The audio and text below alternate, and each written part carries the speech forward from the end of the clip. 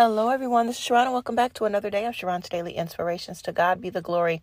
Today, make sure that you are taking time out for yourself, that you are taking time out to spend with God, to get connected with God, to know what it is that He wants you to do on this day, that you may fulfill everything that He wants you to fulfill. Make sure that you are having no stress, no anxiety, no worries, no depression, no procrastination.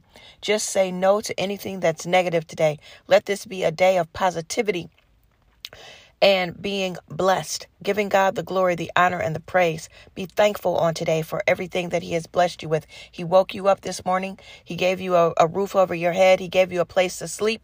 He has given you everything that you need to make it in this time. To God be the glory. Make sure that you know what season you are in. Continue to be with God. Continue to be blessed. Continue to stay faithful and look out for all things that are coming your way. Stay focused and remember, no weapon formed against you shall prosper. God's blessings. Till next time. Thanks everyone for listening. Make sure that you start to follow me and subscribe to the channel and go back and listen to the other podcasts as well. Thank you very much for your support. Have a wonderful day. I'll talk to you soon. Bye. Mwah.